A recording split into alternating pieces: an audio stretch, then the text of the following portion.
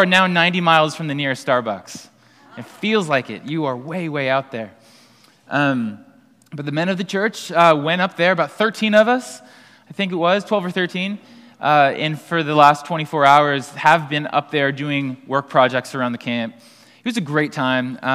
Relationships being made up there. There was a number of times at meals where I heard one guy say to another guy, "Hey, I know we've met before, but what's your name again?" This opportunity for guys to connect with one another that might not be in the same home group or might not sit at the same assigned table in the cafeteria.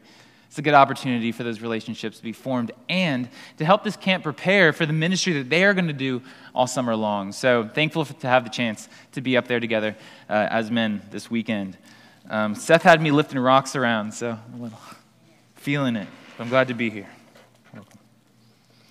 A couple more things before we get started. Over here on the table, we have a couple more of those Esther journals. We're going to be starting the book of Esther next week. If you have $3 to give a donation for that book, go ahead and do it. If you don't, go ahead and take it anyway. We want you to have one of those journals if you're going to be going through the book of Esther with us. But today, one more time, before that break for the summer, we're going to be in the book of Acts, chapter 11, verse 1. I didn't release the kids, did I? Kids, you are released. Did that happen? Josh did it. Okay. See, I told you, I'm not totally there this morning. All right. Acts chapter 11, verse 1 through 30. That's where we're going to be this morning. So we all have people in our lives that we admire, and because we admire them, we try to imitate them. And we do this in different ways and in different areas of our lives. I know for me, a big part of my life is music and art and creativity. And so for me, in the songs that I write and the songs that I play, the art that I do, I've got different heroes, people that I admire their work, and so I seek to imitate their work. One of these heroes for me is a guy named Ben Cooper. The thing I love about Ben Cooper isn't the fact that his music is the best or that his art is the best. I like it. The thing that I love about Ben Cooper is the way that he approaches his art, the way that he approaches creativity.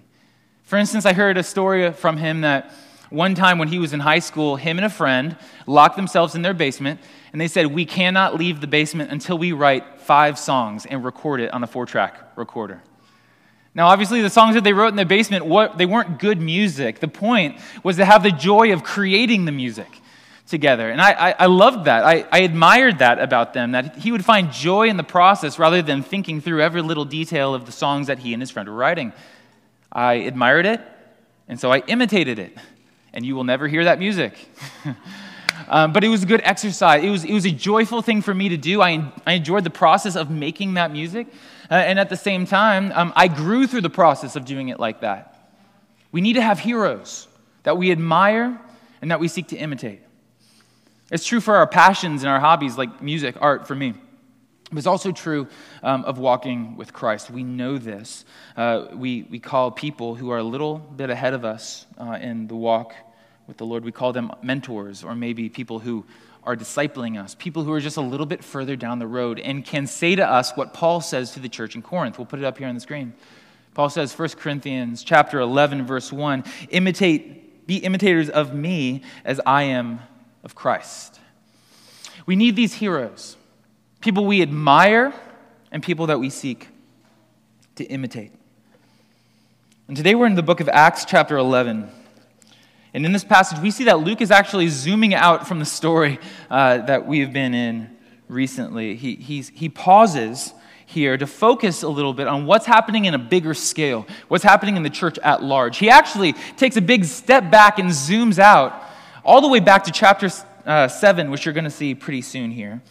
And we're going to focus in on the church in the town of Antioch. And while no church is perfect, the church in Antioch should be somewhat of a hero church for us. And what I mean by that is it's a church that we should admire and that we should therefore seek to imitate. There's 4 things about this church in Antioch that we're going to see as we go through this passage. 4 things. First, it is a multi-ethnic church with diverse peoples. Second, it is a multiplying church, growing larger. It is a maturing church, growing deeper. And number 4, it is a merciful church, caring for those in need. Multi-ethnic, multiplying, maturing, merciful. I swear I didn't plan for all those to start with M's. It just happened that way. I was pretty excited about it. But these are four things that we shouldn't just see and admire about the church in Antioch. It's something that we should seek to imitate about the church in Antioch. And here's the thing. We cannot go through all of that today. So I'm going to do something a little bit different. Rather than spending 1 week in Acts chapter 11, verses 1 through 30, what I'm going to do today is spend our first week in Acts chapter 11, verses 1 through 30. We're going to take a break for Esther. And then when we come back on the other side of Esther, we're going to spend 2 more weeks in this passage because there is too much to see, too much to unpack. And already for me, it's one of those bottomless passages. It's just impossible to get to the bottom of. So I'm excited to do that together with you. But first, let me read this passage for us. Acts chapter 11, verses 1 through 30. I'll read all the way through, and then I'll pray.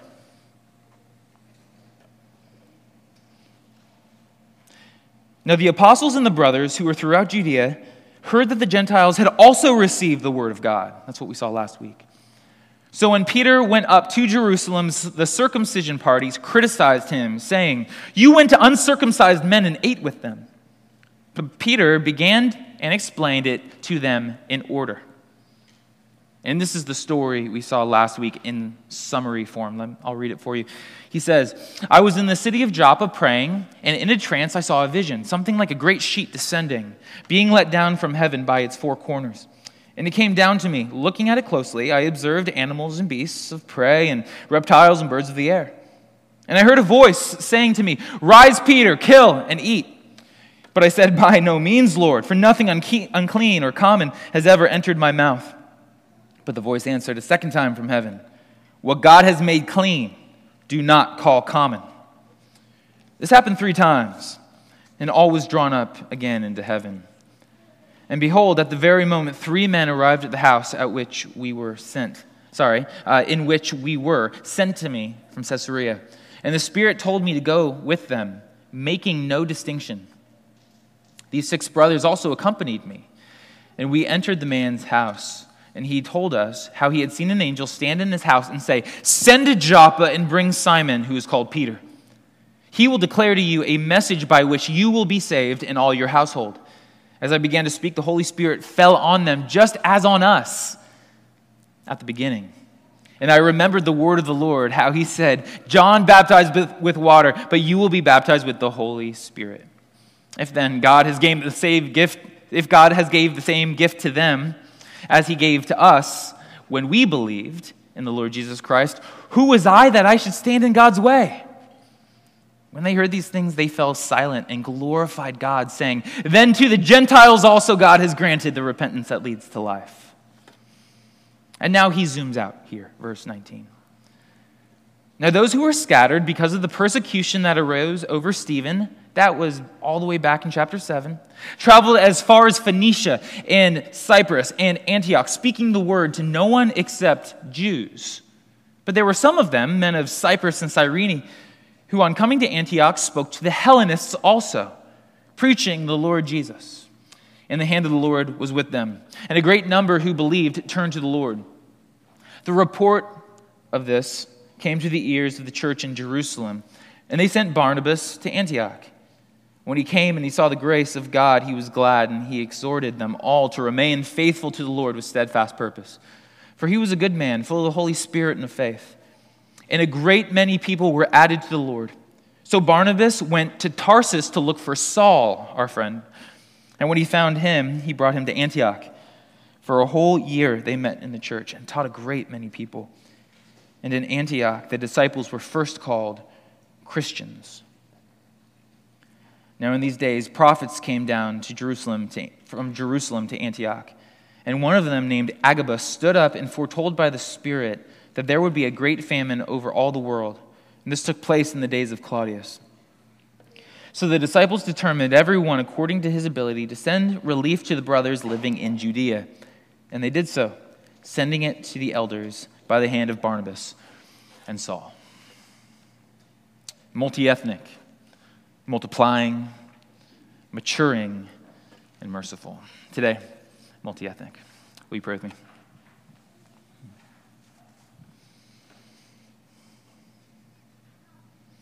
Heavenly Father, we need these heroes in our lives. in any area of our life. Maybe it's our career or just any other area that we want to grow in. Maybe men who are further along in the path of fathering and husbanding than us. Maybe women who are further along in the world of being a wife and being a mother, or whatever it might be. We need these people. But Father, we as a church, we need these examples as well. Father, we need churches that we can admire things about and that we can imitate. Father, I pray that Antioch, the church in Antioch, would be that to us, Lord. A church that gives us a picture of what you call us to.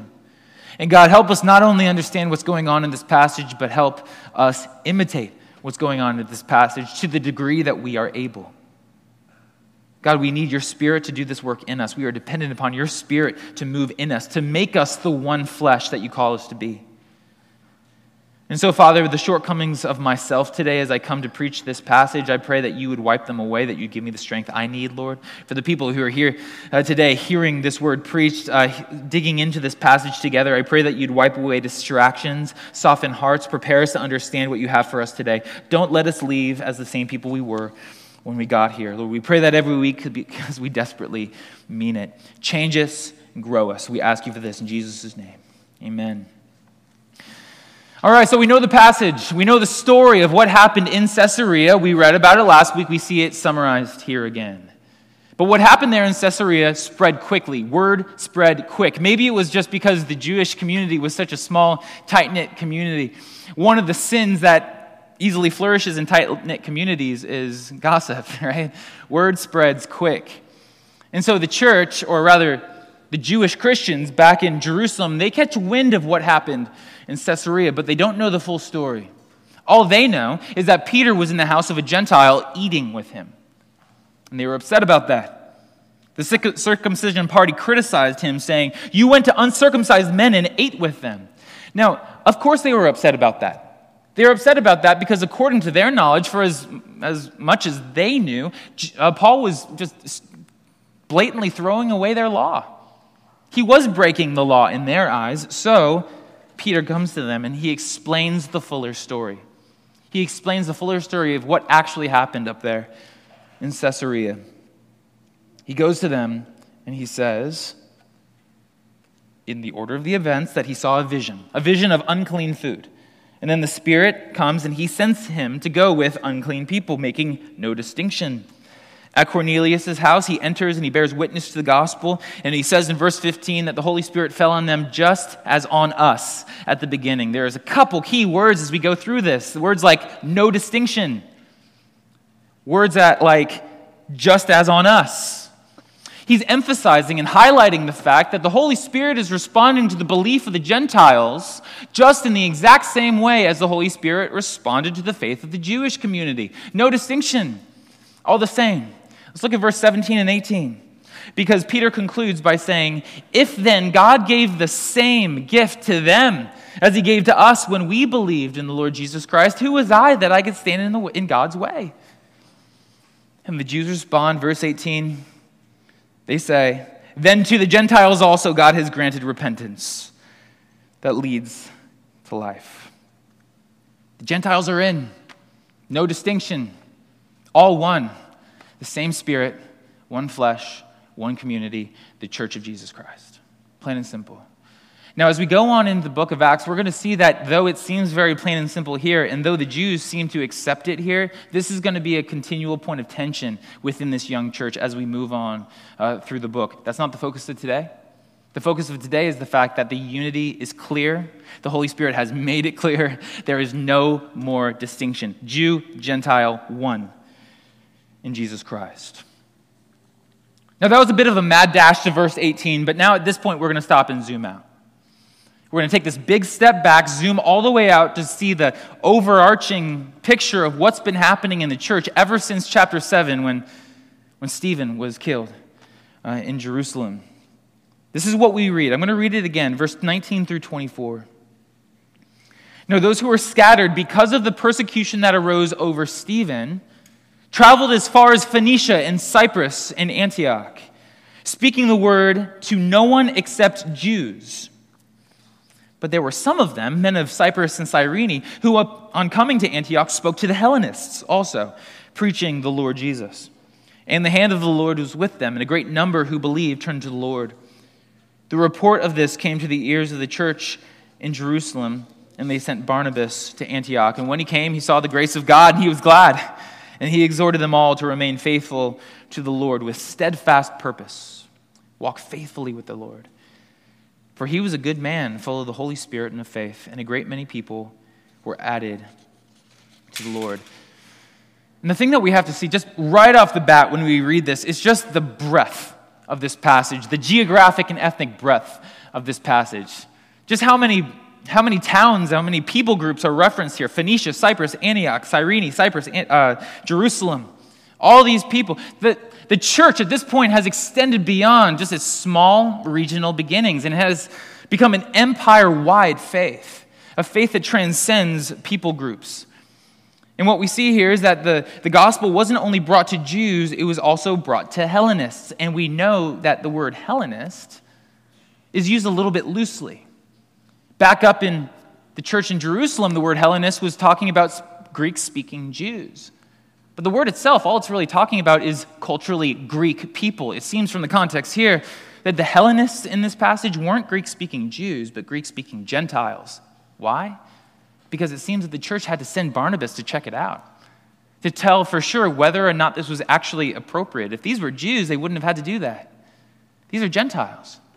Jews and Gentiles in Antioch, worshiping the one true God together. Barnabas comes, and he gives it the thumbs up. He says, this is what God is doing. He is making one new people, both Jews and Gentiles, uniting them into one empire-spanning and soon-to-be world-spanning, diverse and diversifying faith. And nowhere is the diversity of the new people of God seen as clearly as in the church in Antioch. Jews and Greeks forming one multi-ethnic church. Now, there is a movement in the church today to help the church grow to become more and more and more multi-ethnic in nature. You know, it's been said many times, I think it was originally said by Martin Luther King, that Sunday mornings are the most the most segregated hour of the week. The church has historically been incredibly homogeneous, culturally, ethnically, racially. But there is this movement to try to create a more multi-ethnic church culture, multi-ethnic church communities. We see this through movements like the Kainos Conference. It's a group of pastors of different races, different ethnicities who come together to fight for the building of the multi-ethnic church. Kainos in Greek means new. The new people of God, represented from all people, every tribe, tongue, and language. In fact, even in our own denomination, the Evangelical Free Church in America, we have a director of multicultural ministries who, at the very highest level, works with churches all around our denomination to try to build up a more multi-ethnic community in the churches of our denomination.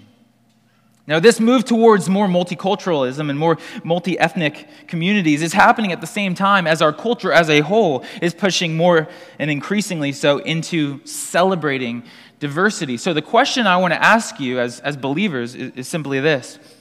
Are the multi-ethnic churches simply riding the wave of our culture? Are they simply trying to be politically correct? Or are these multi-ethnic churches trying to be theologically robust? Are they simply trying to keep their hands clean in a politically correct culture? Or are they trying to be faithful to what God has called his church to be? That's an important question to ask, because that's going to determine the way we respond when we see the move of the church to grow in further multi-ethnic directions. As we wrestle with that question, we're going to consider three categories. The first category is eschatological. That means last things. We're going to look forward, not just back to what the early church looked like, but forward to what the future church will look like. Secondly, we're going to consider the idea of harmony. And finally, we're going to consider the idea of security, all through the Word of God. So first, let's look at eschatology, the study of final things, looking forward to the end, because we started by looking back, right? We started by looking back at the early church, seeing what the early church did. Now we need to look forward to see what God will do in the future. And we see that in the book of Revelation, chapter 7, verses 9 through 17. We will put it right there. This is John's vision of the people of God at the end of time. And before I read this passage, I just want to remind you that if you're a follower of Jesus Christ, what you're about to see in this passage is a worship service that you will be at. You're going to see this someday. This is a future worship service you will attend. Let's see what it has to say. Join me in verse 9. After this I looked, and behold, a great multitude that no one can number. That's you and me. From every nation, from all tribes and peoples and languages, standing before the throne and before the Lamb, clothed in white robes with palm branches in their hands, and crying out with a loud voice, "Salvation belongs to our God, who sits on the throne, and to the Lamb." And all the angels are standing around the throne and around the elders and the four living creatures, and they fell to their faces before the throne and worshiped God, saying, "Amen. Blessing and glory and wisdom and thanksgiving and honor and power and might be to our God forever and ever. Amen." I love that string of description words. This is the description of a future worship service we will be at. Praise God. But when we look at it, what do we see? Well, we see a great multitude. That's you and me. The great multitude is the people of God from every tribe, tongue, and language. Everyone who has ever repented and believed in Jesus Christ, submitted to him as their Lord and as their Savior over their lives. The church is one family scattered throughout history and throughout time, right? That's what the universal church is. Every single believer adopted into one family. However, practically, it's kind of difficult to get every single believer in the world together in one place to worship together. Also, chronologically, it's kind of impossible for every believer throughout time to come together and worship together. It's impossible. So what we're seeing here in Revelation chapter 7 is the first time the universal church has come together in one place since Acts chapter 2. That's beautiful. And when we look at this community, what do we see? We notice a couple things about it. Number one, we see that it's big. Well, that's cool. A great multitude that no one can number. Number two, we see that it's worshiping, raising palm branches in the air and crying out with loud voices. Number three, we see they're pure. That's symbolized by their white robes. But the fourth thing that we see here is that this group of people, is completely multi-ethnic. From every nation, all tribes and peoples and languages. And remember, John's writing this. What that tells us is that as John looks out at this multitude, he doesn't see a lot of people who have become similar to one another. It shows that the people of the world are there. And John can look and he can still see with his eyes the diversity of the family of God. He can still hear with his ears the diverse languages spoken, apparently. I mean, he's talking about all languages being there. This is a diverse group of people. Skin of every shade of color, languages from every corner of the globe, worshiping one God as one family. That's what we see in the future. And so what that means is that someday we are going to come to the marriage supper of the Lamb. We're going to come to the day when we enter into the presence of the bridegroom. We're going to celebrate that day together, all of us, and with all other people from around the world. And when you come to the rehearsal dinner, I know I'm getting a little bit creative here. We're not going to have a rehearsal dinner in the kingdom, I do not believe. But think about this in weddings today. Think about how much time the bride and the groom spend figuring out who's going to sit at wedding tables together. Like who's going to get along with each other, who knows each other. Well, let's put this family together with this other family. You know, they already know each other, their family, and they seem like they'll get along. Or they went to the same church at some point in the past. But when you get to the kingdom of God, when you come to the marriage supper of the Lamb, who's going to be sitting around the rehearsal dinner table with you? Or the reception table with you? Who is it that's going to be at your table? Because we're all part of one family. I just want to say that on that day, do not be surprised that if sitting around that table with you is a young German boy who died in the 1900s, a middle-aged Middle Eastern man from the 2nd century, a Nigerian woman who died in the 1900s, an old Chinese man who died in the 1600s, a middle-aged Midwestern woman who died in 1994, a crusty old Scotsman who died in 1700. And and the Vietnamese woman who died in the 1800s. The point is, the people that we meet and that we worship with as family in the kingdom of God are going to be the most diverse, multi-ethnic group of people we could ever imagine. And we look back at the early church and we see a multi-ethnic church. We look forward to the future, and what do we see? A multi-ethnic church. God tore down the walls back then. He will call us all together then. The United Arab Emirates is a country of about, 7 to 8 million people. And this is remarkable. Of those 7 to 8 million people, 20% of the people in that country are from that country. That means 80% of the people in that country are coming in from somewhere else, speaking other languages, having different cultures. And the biggest city in the United Arab Emirates is Abu Dhabi. We know that in the UAE, it's 38% Indian, 10% Bangladeshi, 9% Pakistani, 10% Egyptian, 6% Filipino, 5% American. It's the United Nations coming together in one country. And there's a pastor that I know, he pastored for 20 years on the south side of Boston, but just in the last few years, he moved to become the pastor of the Evangelical Community Church of Abu Dhabi. And I got on their website this week to check out this church. What would this church be like in a place that is so incredibly diverse? And when you get on their website, you find pictures of this church. Not a lot, but a few. Pictures from the back, pictures from the front, looking out over the entire community. And what you see in this church is that there is no identifiable racial majority.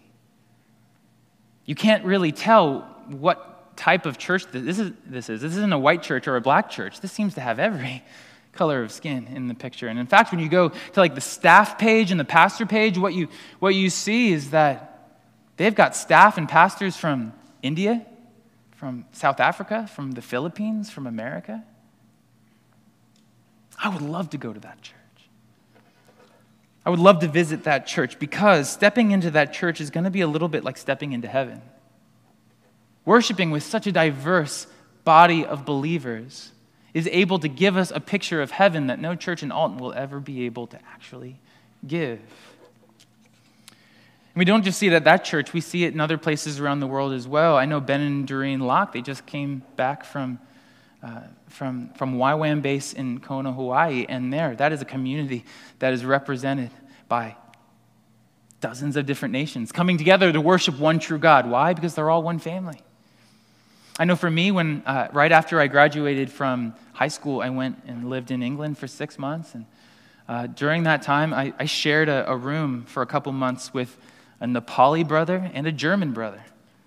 And the three of us would sit around in the evening as we were falling asleep and struggle through language and enjoy the fact that though we hardly knew each other, though we hardly understood each other's culture, we were worshiping the same God.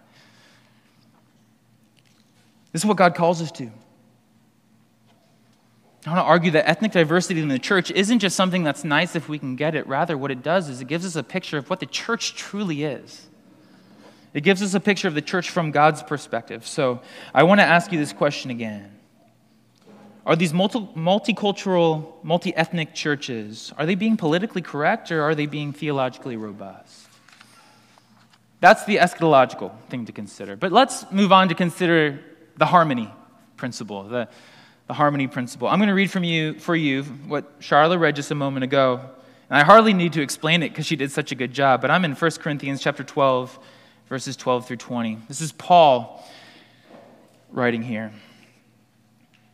He says, "For just as the body is one and has many members, and all the members of the body, For just as the body is one and has many members, and all the members of the body, though many are one body, so it is with Christ. For in one Spirit we were all baptized into one body, Jews or Greeks, slaves or free. And all were made to drink of one Spirit. For the body does not consist of one member, but many. If the foot should say, because I am not a hand, I do not belong to the body, that would not make it any less a part of the body. And if the ear should say, because I am not an eye, I do not belong to the body, that would not make it any less a part of the body.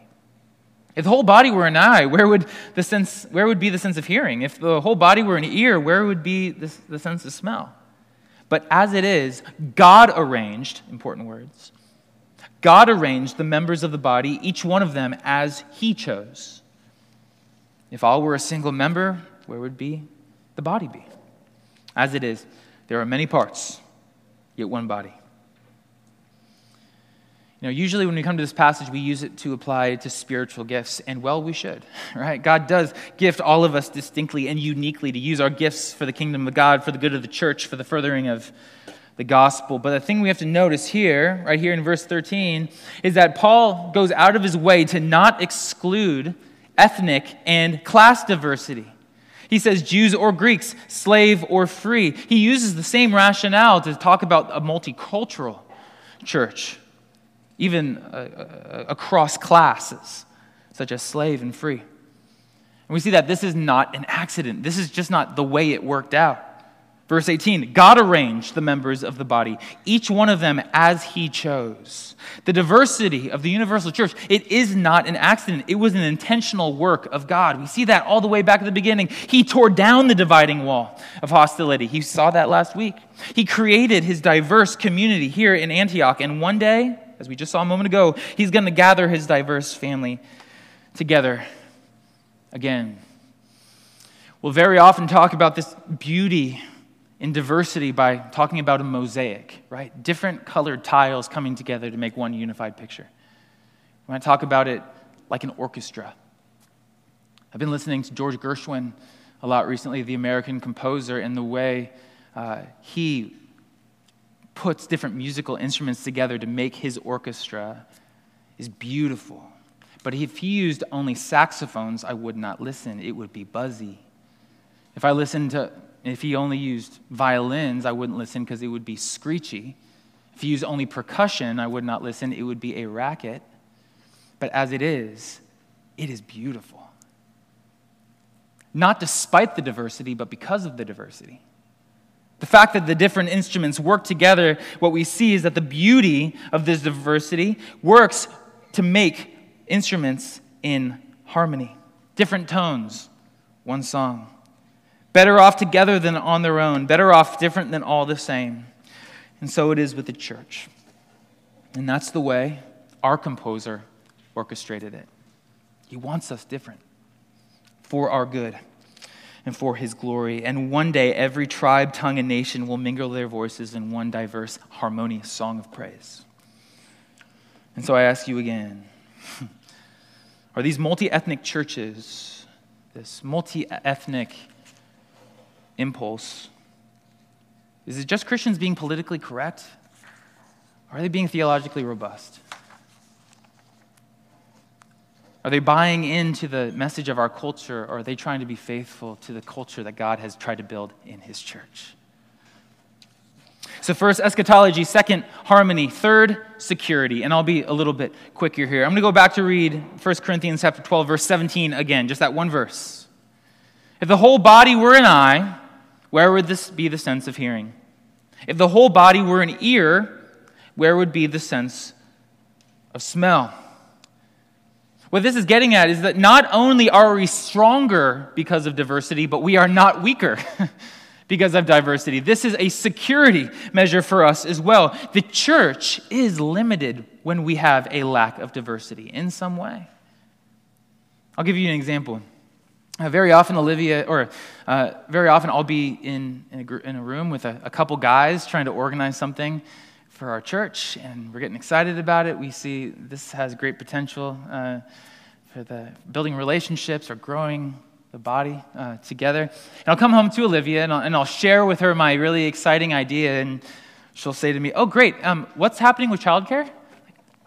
That's right, childcare. The reality is, when I think about what our church should do, I just think about it through my guy lenses. I don't initially think about childcare. My wife initially thinks about childcare, and if my wife wasn't a part of this church, we would be limited. Let me make it broader. If the women weren't a part of a church, a church of men would be limited, very limited, and vice versa. And this isn't just true in gender diversity, it's actually true in other ways as well. I think we get the point. When brothers and sisters of diverse age and race and class and heritage and nationality worship and study and serve together, each of them bring their own unique strengths and insights and perspectives and lenses, and they fill each other's gaps. They protect us. We protect one another from having tunnel vision and missing wisdom. So the question again, are these multicultural churches being politically correct, or are they being theologically robust? Are they following the tide of culture, or are they trying to seek the heart of God? And here's my answer. The answer that I believe is biblical. A multi-ethnic diversity in the church is not something that must be tolerated, but celebrated and desired. Not for political correct reasons, but for theological reasons. It displays who the church truly is to the world. It shows how God has made us. It shows us that when God made us a multi-ethnic, worldwide community from every tribe, tongue, and language, that was not an accident, that he divinely orchestrated that from the beginning, and he will do it all the way to the end. It harmonizes our diverse strengths, and it supplements our unique weaknesses. But here's the problem. No church in Alton, New Hampshire will ever look like the Evangelical Community Church of Abu Dhabi. Never will I stand up here on a Sunday morning and look out and see every tribe, tongue, and nation represented. And part of this just means well, so be it. We are where we are. Our church will, by necessity, hopefully, reflect where we live. It's a little bit difficult for us to wrestle through this, but at the same time, that doesn't mean that we can't do anything about it. At the same time, that doesn't mean that we as a church should not remember that we have lenses on as predominantly white people who live in New Hampshire. Alton is 98.4% white, and 2.8% of our population has been born outside of the country. That means that we have a very limited perspective. And so what can we do? What can we do in order to be a part of this worldwide orchestra, this beautiful mosaic that God calls all of us to be a part of? Of course, the best thing that we could do is to go and travel to other places, but that's kind of a big, hard thing to do. If we do it, it's not something that we can do all that often. We can go to other places, and we can even go to places like Boston or Portland and worship with an immigrant church. We can go overseas on mission trips. We can go up to Quebec, the closest place that is distinctly different culturally from us. We can do those things, but the thing that I want to ask together this morning is, what can we do even now, today, in Alton? Without leaving the borders of our town, how can we engage the beautiful mosaic that we are a part of? I've got three things I want to encourage you in. The first is this: drink broadly. Drink broadly. And we have brothers and sisters all around the world, all around the country, from different cultures, nations, tribes, languages. And there are people around the world who are teaching the Word of God, who are writing books, who have podcasts. Look for these books. Look for these podcasts. Listen to these sermons. Hear the Word of God expounded in their language, from their culture, in their language, if you would like, but from their cultural perspective. Allow their distinct lenses to color your worldview. And not just sermons, not just Christian things. Listen to other brothers and sisters speak about the world. Draw from them. And there's a lot of places I could point you to look for this, but I'm going to point you just to one that for me has been really helpful over the last couple years. And that is the Gospel Coalition's website that has different branches in different countries around the world. So if you go to the Gospel Coalition's website, you can click and go over to the Africa branch of the Gospel Coalition's website. And what this is, it's all in English, and they're writing from a distinctly African perspective for a distinctly African audience. And what's amazing, recently I was on the website, and there were articles about polygamy. And for us, When we think about polygamy, we think about polygamy as, an ancient moral issue, something that was an issue in the Old Testament, and we have to figure out how to read those passages. But for people in Africa, that's not the case. This is a real-life issue, something that they, pastors and church leaders, have to wrestle with. It's helpful to learn from that, because in March of this year, in the New Yorker, there was an article celebrating the growth of the polygamy movement in America. This is something that's happening in our country. Polyamory and polygamy is happening in our country. So, we need our African brothers.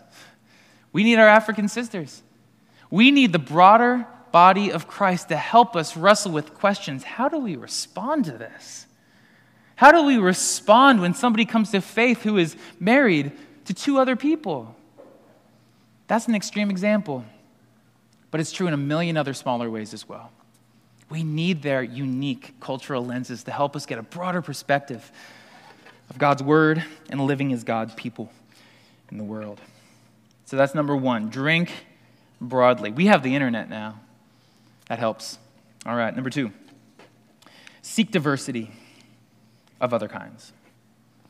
Seek diversity of other kinds. Racial, multi-ethnic diversity is something that's harder for us to find in Alton, but we can seek diversity of other kinds. We can seek generational diversity. We can seek gender diversity. We can seek cultural diversity, even amongst the same American people. For instance, boomers. How many relationships do you have with millennials? And how deep do you get with millennials? And vice versa. If you're a millennial, if you are part of my generation, how many deep relationships do you have with boomers? Do you think that a millennial, boomers, would be able to offer you a unique perspective of the Christian life? Millennials, do you think that boomers would be able to fill some of the gaps in your understanding of what it means to follow the Lord today? My challenge for you is this. It's simple, but it's actually a little bit radical. This is, boomers, I dare you to invite a millennial couple over for dinner, to ask them about what it looks like for them to follow Christ today in this culture. Millennials, I dare you to do the same. And for all of us, no matter what generation we are, I'd encourage you to read a book that's 100 years old. Books, sermons, things from 100 years ago will offer you a radically different picture of truth than anything you're going to get from me today. Why? Because I live here and now. Read outside of your generation. Listen outside of your generation. Seek generational diversity.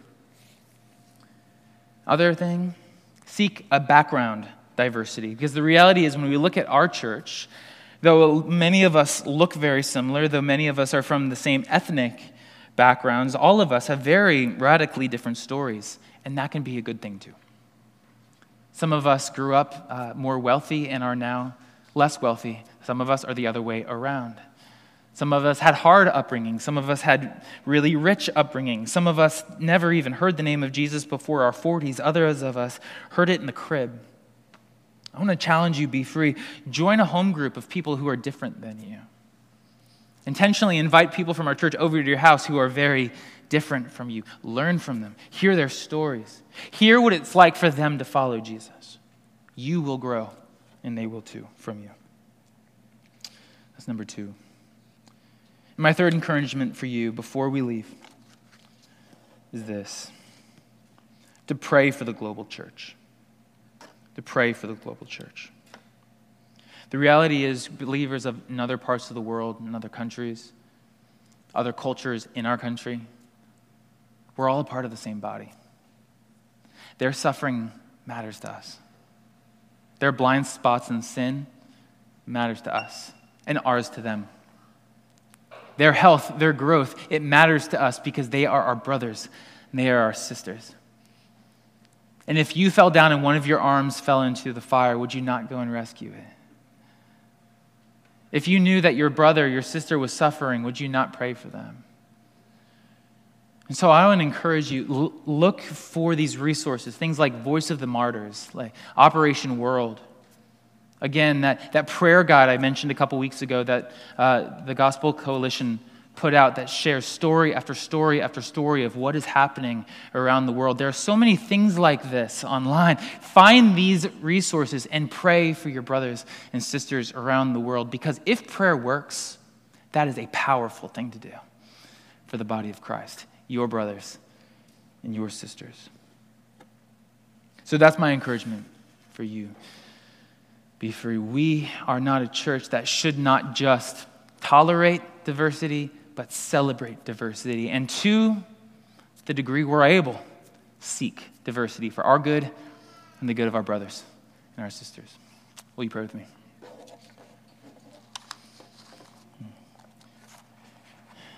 Heavenly Father, we are so blessed. We are so